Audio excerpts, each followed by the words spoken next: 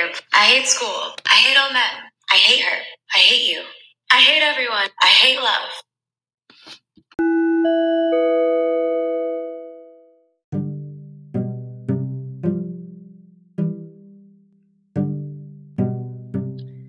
I used to hate the Kardashians. And no, I wasn't a hater. I wasn't posting hate comments on their social media, whether they see that or not. But I couldn't stand them. Anytime anyone would bring them up, I would express my disdain immediately, noting that they were not talented, that they didn't contribute anything to society. I didn't understand why they were famous.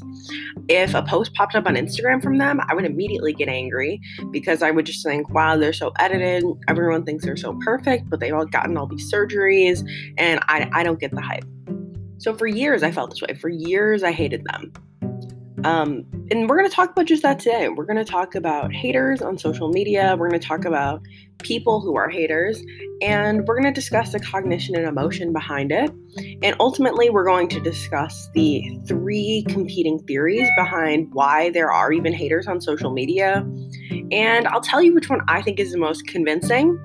And we'll show some real life examples of all of these haters on social media problems. Now, the funny thing with my Kardashian problem is I love the Kardashians now. Every night, I like to watch an episode of the Keeping Up with the Kardashians. I follow all of them on social media, and whenever my friends hate on them, I now love them. And I don't know if this is like my whole new positivity kick thing or what happened to me. And just for the record, I was never a hater posting on their social media. But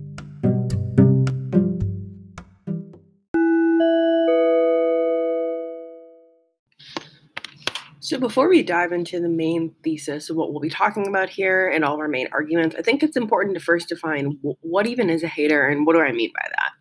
So hater is actually a term that's often first attributed to Will Smith in 1997, and it describes a person who dislikes a specific person, thing, or idea, so a noun, and voices their criticism for it in an often public, aggressive, and/or passionate way. So that's the definition we'll be using, but specifically extrapolating it to social media, because that's like the medium by which we'll discuss it, is that on social media, haters are people who do just that. They dislike a specific person, thing, or idea and do it in a public, aggressive, and/or passionate way. But they're doing so on social media platforms, whether that be in the comments of creators, on their own accounts by making like a hate Instagram or a hate Twitter page, by posting mean tweets about someone, whether they tag the person or not, through reply videos, or anything of that nature. So we're specifically going to talk about that in the context of haters, of people who are haters on social media, who publicly express their disdain or dislike for somebody.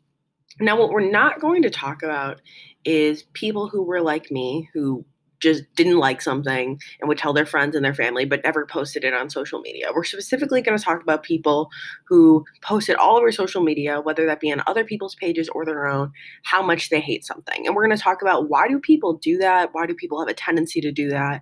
And there are really 3 main competing theories behind why this even is a problem and continues to be a problem on social media.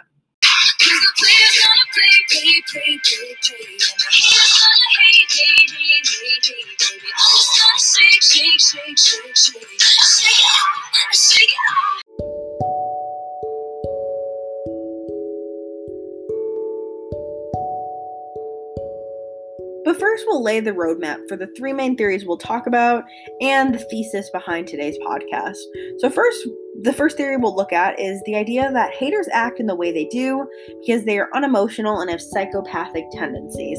This will examine the fact that psychopathy is a DSM disorder in which you're entirely unemotional, and we'll look at the cognition and emotion behind that theory. The second theory is quite the opposite, is the idea that haters are actually overly emotional and are overly expressing their cognitive resources because we're so wound up in our cognitive biases that this leads us to being haters on social media, and this leads us to posting hate comments regardless of what type of content this user is posting, even if it's just that they're donating to a charity or doing something positive. If we truly hate someone and we have a conservatism bias or a confirmation bias, anything that they post will make us be entirely overly emotional and post hate comments.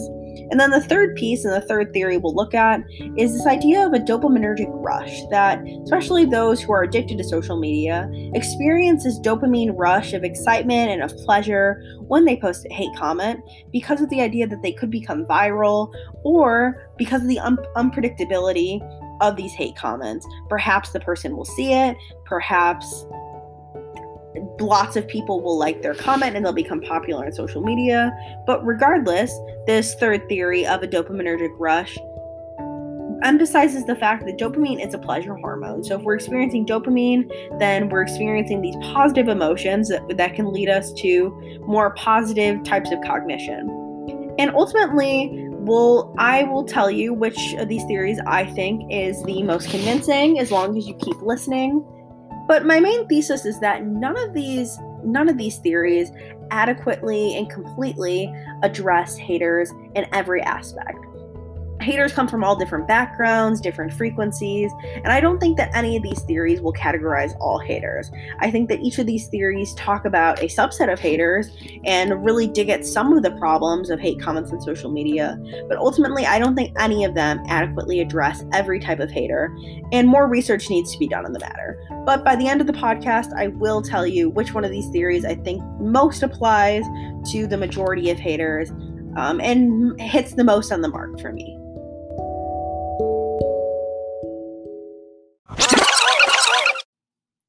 Our first theory that we're going to examine of why haters are on social media and how can we understand them is that haters act in the way they do because they are entirely unemotional and have psychopathic tendencies. And I know what you're thinking. What? This is crazy. And that is also what I thought when I first read it too. But we'll put aside our own cognitive biases, our own thoughts and feelings on this, and I'll just explain what's happening. So a Polish study with a researcher named Sorokowski and her colleagues found that when they examined the social media presence of certain participants in their study being critical of Olympic athletes on social media, they found that the only correlate of the 94 people in their study, who were both men and women of many different age groups, was that their comments and their traits in their different personality tests that they had taken was a high psychopathy score. And this was one of the largest and most well-recognized theories behind hater research. It's also been accepted as the crowning glory of the field. So what we see here is that psychopaths, what we know about them is because psychopathy is a psychiatric diagnosis in the DSM, is that psychopathy involves shallow emotional responses and a lack of empathy. Essentially, it's a disorder in which you're largely unemotional and you have trouble being emotional. So this first argument is telling us that haters act in the way they do because of a psychiatric diagnosis, because they're in fact unemotional. So they're not getting anything out of it, but their own cognition in their head thinks that the way they're acting is perhaps right or is the right course of action because they have an emotional disorder in which they are not fully realizing and experiencing the effects of the emotion of someone who is not a psychopath, who might be posting a hate comment.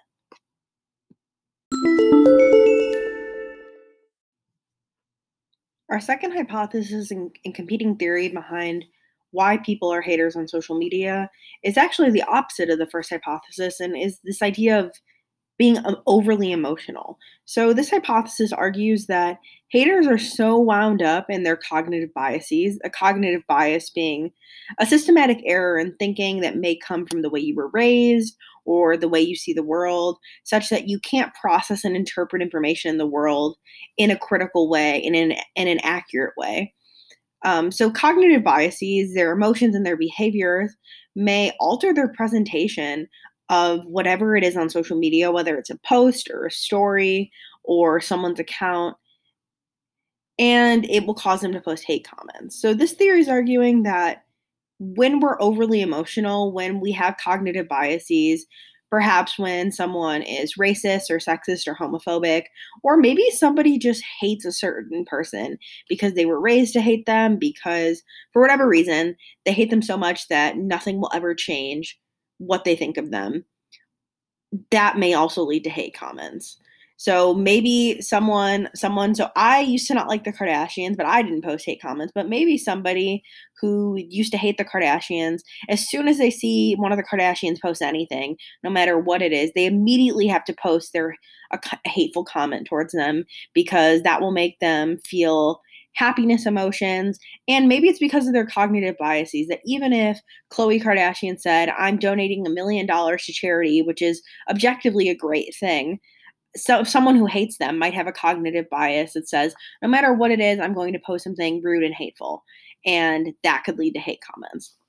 So when examining this overly emotional hypothesis, Huey and his colleagues in 2013 studied the rise in social networking and news articles and found that from 2004, when this internet revolution happened, to 2013, there was lots of hope that the internet would become a place for people to share news and for people to reach new perspectives, because the news is objectively supposed to open your eyes to new perspectives, to new stories, to have you have a better understanding of what's going on in the world.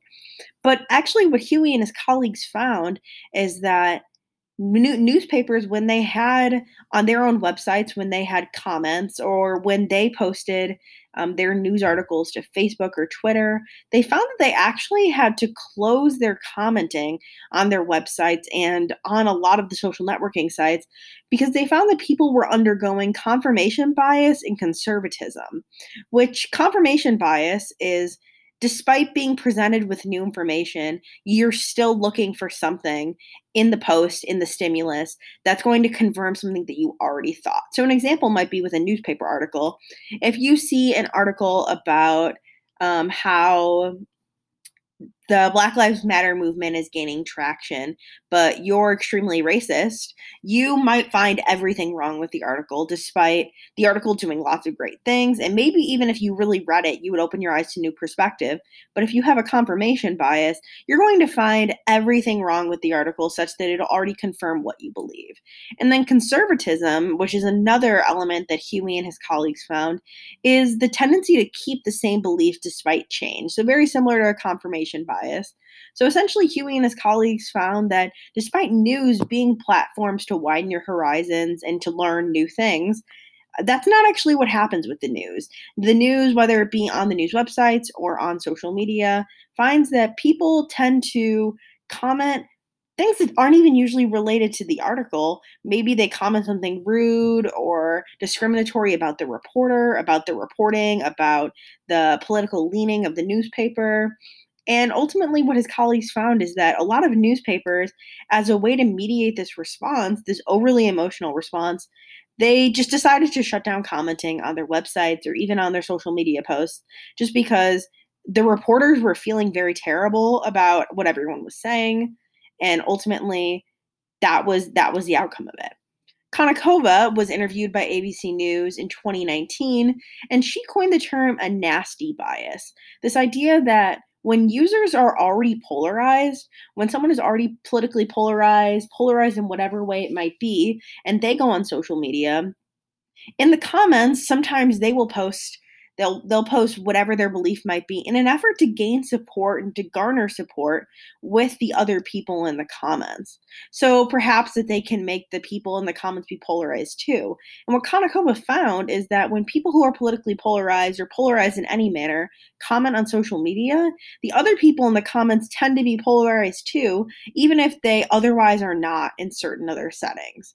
And we don't know what the purpose of this is, and we don't know if this is still continuing to be a trend, or maybe it was just something she noticed in her one study.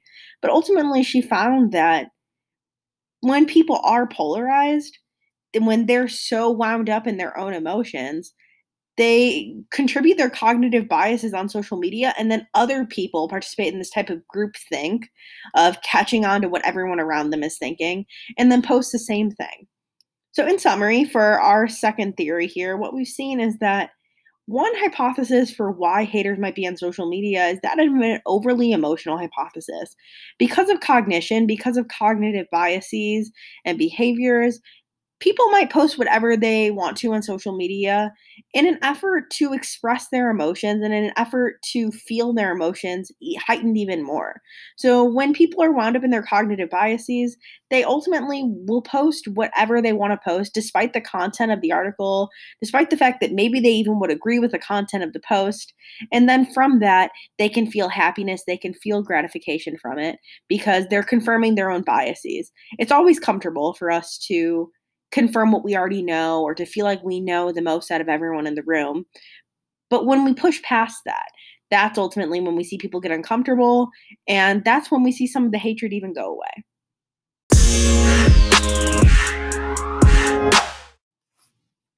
The third and final hypothesis as to what is going on here and what is a competing theory behind haters on social media is that of a dopaminergic rush. So, what I mean by dopamine is a neurotransmitter in the brain that's commonly associated with reward and feelings of pleasantness. So, the more dopamine that you're experiencing in the brain, the more dopamine that is coming through the neurotransmitters, the more excited you are. It's also commonly associated with drug addiction or any type of addiction. So, the theory here, in third and final theory that we'll discuss today, is that people on social media are experiencing a dopaminergic rush, and posting hate comments is a form of this dopaminergic rush, of this excitement, of this propensity to potentially become viral or to have their hate comment blow up. And then also the unpredictability of social media. When you post a hate comment, you never know if it'll be seen by the person or account that you're posting it to.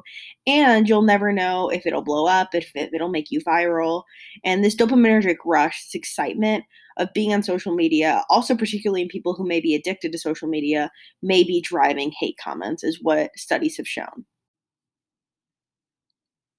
Peggy Kern, who is an Australian psychologist at the Centre for Positive Psychology, the University of Melbourne, was interviewed by ABC News Australia, and she said to explain this like dopaminergic rush hypothesis is that especially during the pandemic, hate following on social media, hate commenting on social media was a way to feel something. And she said a lot of people during the pandemic didn't even really feel alive, did not feel like much was going on in their lives. So feeling anger through hating on social media or even posting hate comments, perhaps because we don't feel so great about ourselves. And through posting a hate comment, perhaps we can finally feel better about ourselves.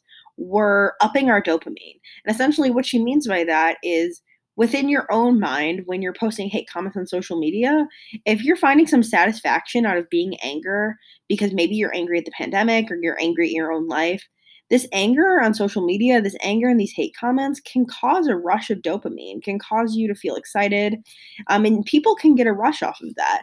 She ultimately states, we like to feel good and dopamine makes us feel good. So if anger and dissatisfaction with your own life can be expressed through hate comments, perhaps that this emotional piece of feeling anger and then thinking that perhaps maybe you're better than the person who you're posting hate comments on, or thinking maybe the person might not even see it, but you'll get something out of it, that might lead to posting of hate comments.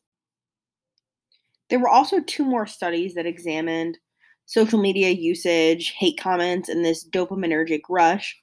Cracker and his colleagues in 2016 had users take online personality tests to see how they tested for sadism, psychopathy, narcissism, and social reward. So similar to the first theory we looked at of are haters psychopaths.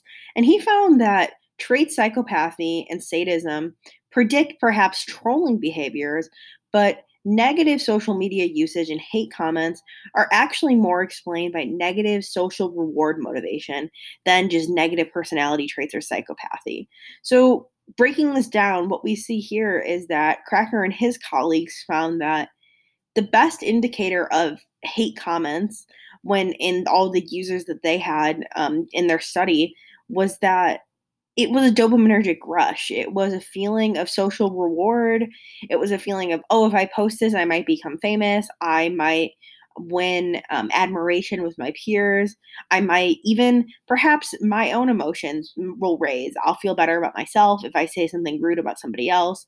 And then truly believing that the cognition in this, we can understand the cognition in that if people are posting comments on social media, perhaps they're not even really fully thinking through what they're saying, but they're knowing that it'll lead to a positive emotion if they're negative towards somebody else.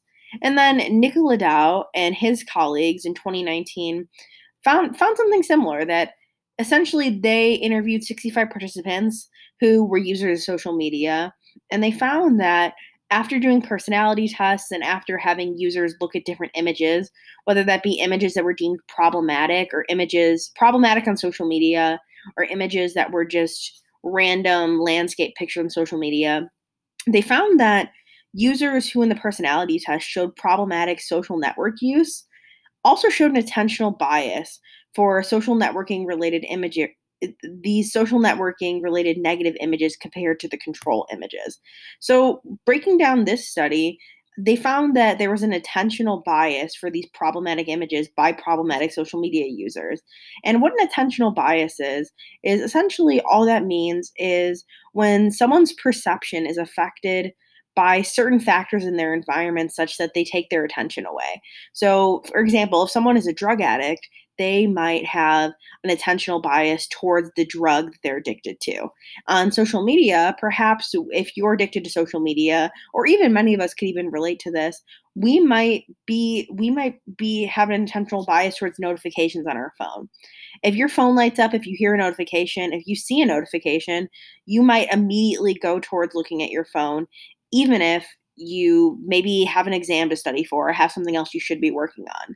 So ultimately, Nicola Dow, what he found with his colleagues is that social media usage has a lot to do with attentional bias. And attentional bias in his study was related to this dopaminergic rush of when we're addicted to something or when we really enjoy something such that it can give us this pleasure of a dopamine rush, which then makes us feel these happiness emotions, we want to do it more. So haters on social media, perhaps these findings from Cracker and Nicola Dow and his colleagues ultimately are telling us that people on the internet are feeling happiness feelings because of dopamine. And if dopamine and this uncertainty and this unpredictability of social media can bring them happiness, can make them feel these happier emotions than they were otherwise, especially during the pandemic, that might drive more people to continue to use social media to be haters.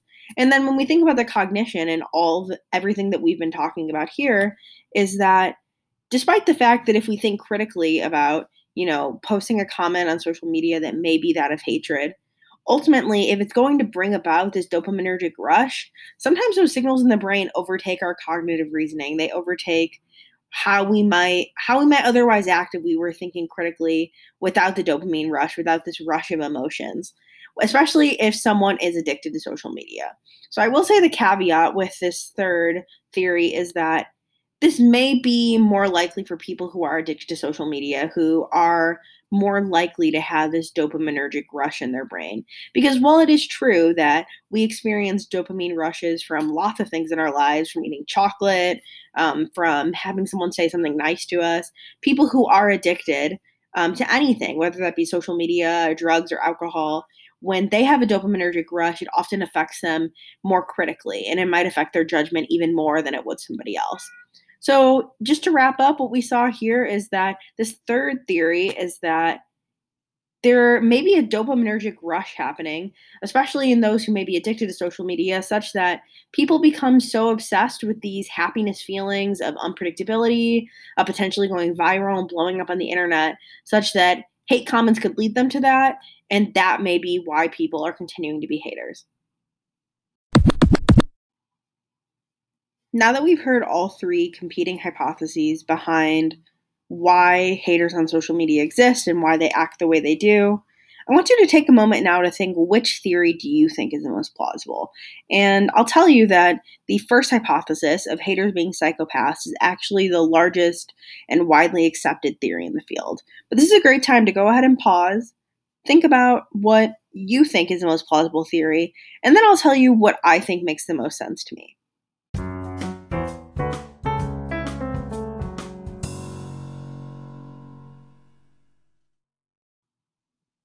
Have you had enough time to think? Regardless, I think we should move on. But ultimately, which of these hypotheses I think are the most convincing is hypothesis number 2. But I will preface this with saying my main thesis of this whole piece is that I don't think it's productive to say that any one theory explains all haters on social media, explains their tendencies, explains their purpose. I think that different haters have different reasons. Perhaps some of them are psychopaths. Perhaps some of them are addicted to social media. But I don't think that any of these one theories will accurately explain all haters. However, I find that theory number 2 is the most convincing to me because I think that we see this on social media all the time. You think about when you go on social media, you probably have lots of cognitive biases that you experience as well. And when we think about politics, for example, if you go to a page of a high-profile politician, so think maybe Donald Trump for the right or Alexandria Ocasio-Cortez for the left, you're going to see very terrible comments on both their social media pages. And it's largely from people of their opposing party. And the truth is that many politicians, no matter what they do, people of the opposing party are going to hate them and will post nasty things on their social media, perhaps because of their cognitive biases or because of this conservatism bias, the feeling that we're going to keep our same belief despite anything that anyone might do. I think that the second hypothesis really explains the emotion and cognition of hating more generally, just because we tend to go on social media and confirm the things that we already thought. We tend to follow people of the same political leaning as us, who think the same things, who are from the same backgrounds. So when we see someone who doesn't fall into our in-group, someone who perhaps that we dislike, or maybe we only follow them because we hate them, we're always going to feel this hatred. We're always going to feel these negative emotions. And then perhaps posting something, a hateful comment, will confirm your cognitive bias, but will make you feel happier because maybe you think you're better than the person, or maybe you think that by posting this hateful comment, it will make you feel better about yourself. But I think ultimately, we can't put ourselves into any of these 3 buckets entirely. But I think that if we had to pick one of these theories as the theory to explain most haters, I think theory number 2 of haters being overly emotional and wound up in their cognitive biases and attentional biases makes the most sense. But I do think that there are some haters who are psychopaths, and I think that there's also merit to this dopaminergic piece of social media addiction. However, I think theories 1 and 3 are a bit too specific and dive a little bit too deep into subgroups of the cognition and emotion of hating, while theory 2, I think, applies to more people and why they might post hateful comments.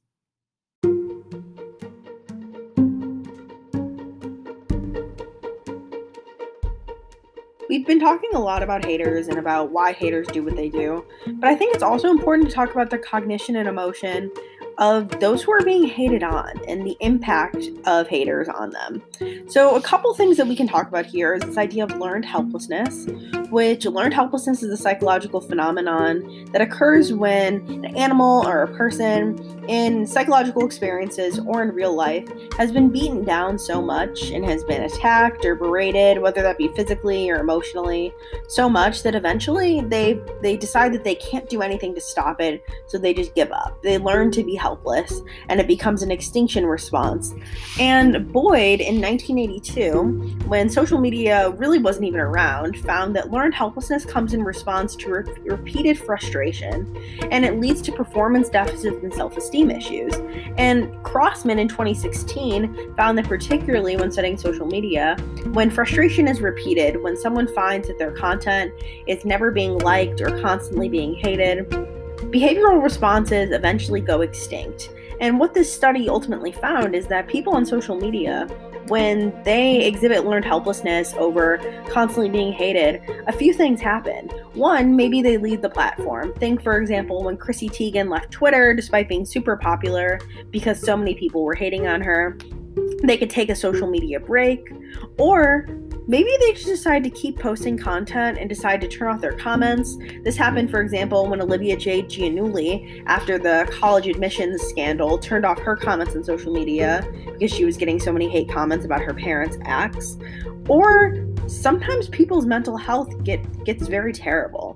The cognition and emotion impact on those who are being hated on can be very severe, whether they're a celebrity or not. Sometimes we find that people commit suicide, or rates of anxiety and depression go up.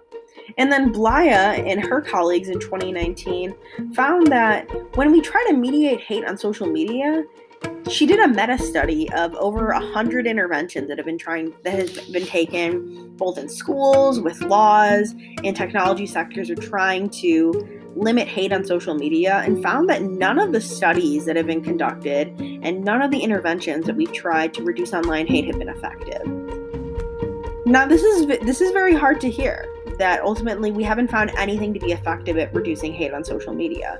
But I think the first impact of us realizing how big of an impact haters on social media have is by taking the time to research, just like we're doing right here by listening to this podcast, but also in trying to maybe help the victims of online hate to receive therapy, or to gain back their self-confidence, or to find whatever ways they can to limit their hate on social media, whether that's turning off comments, because ultimately the emotion behind this for the victims of social media hate is that their mental health usually does decline. Whether they leave social media or not, they're often finding themselves very depressed and overwhelmed by the hate, especially if they're largely receiving a lot of hate. And then the cognition aspect of this can come into the fact that perhaps when you're feeling all these negative and upsetting emotions from the hate comments, you might start to internalize this and feel bad about yourself. You may develop an eating disorder.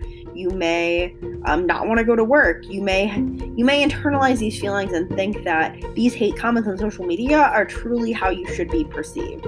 And we never want anyone to think like that, whether they're a celebrity, a high-profile figure, whoever they might be. So it's important that when we consider the cognition and emotion of haters, we also consider the impact of this hatred of those who are being hated on.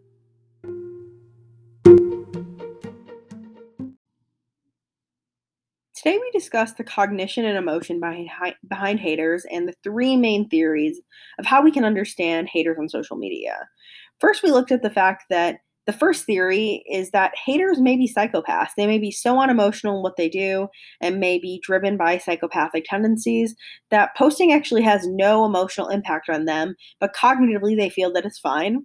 The second theory we looked at as the opposite is that haters are so overly emotional and wound up in their cognitive biases, their strong emotions and behaviors, that despite any presentation of what they hate, even if it's something positive, they'll still continue to hate that person or that idea and post hate comments despite anything that might be able to change their mind. And then the third piece was this idea of a dopaminergic rush being the emotional piece behind haters. So people want to become popular in social media, they want to go viral, and having this dopaminergic rush from social media, that may drive people to continue to post hate comments because of the uncertainty, because of the unpredictability that leads to these feelings of happiness and emotion from the dopamine you're experiencing. Now, ultimately, what we can understand is that as social media rapidly changes, we need to adjust how we think about haters and do more research into different types of hate. I think if there is anything to take out of this podcast, is my ultimate thesis is that none of these theories adequately address every different form of hatred, and maybe some of them dive into different case studies. And I did note that I think that theory number 2 of haters being overly emotional and wound up in cognitive biases is the theory that I think is the most convincing. I still think that more research needs to be done into different types of haters, and social media companies should be able to help with this type of research. We know that they track metrics, and they can be complicit in furthering this hate on their different networks. By studying this, we can help people who are the victims of social media hate, and without a doubt, there's more research that needs to be done on the topic. But thank you for listening today. Hopefully you learned something about the cognition and emotion behind haters on social media. And hopefully next time you go on social media, perhaps you'll look with a more critical eye by looking at these theories in practice, or by examining your own social media usage and thinking about how we all can be a force for good and a force for change. I'll see you next time. Where my haters, I don't got them, I'm not famous, no. It don't matter what my name is, I don't got one.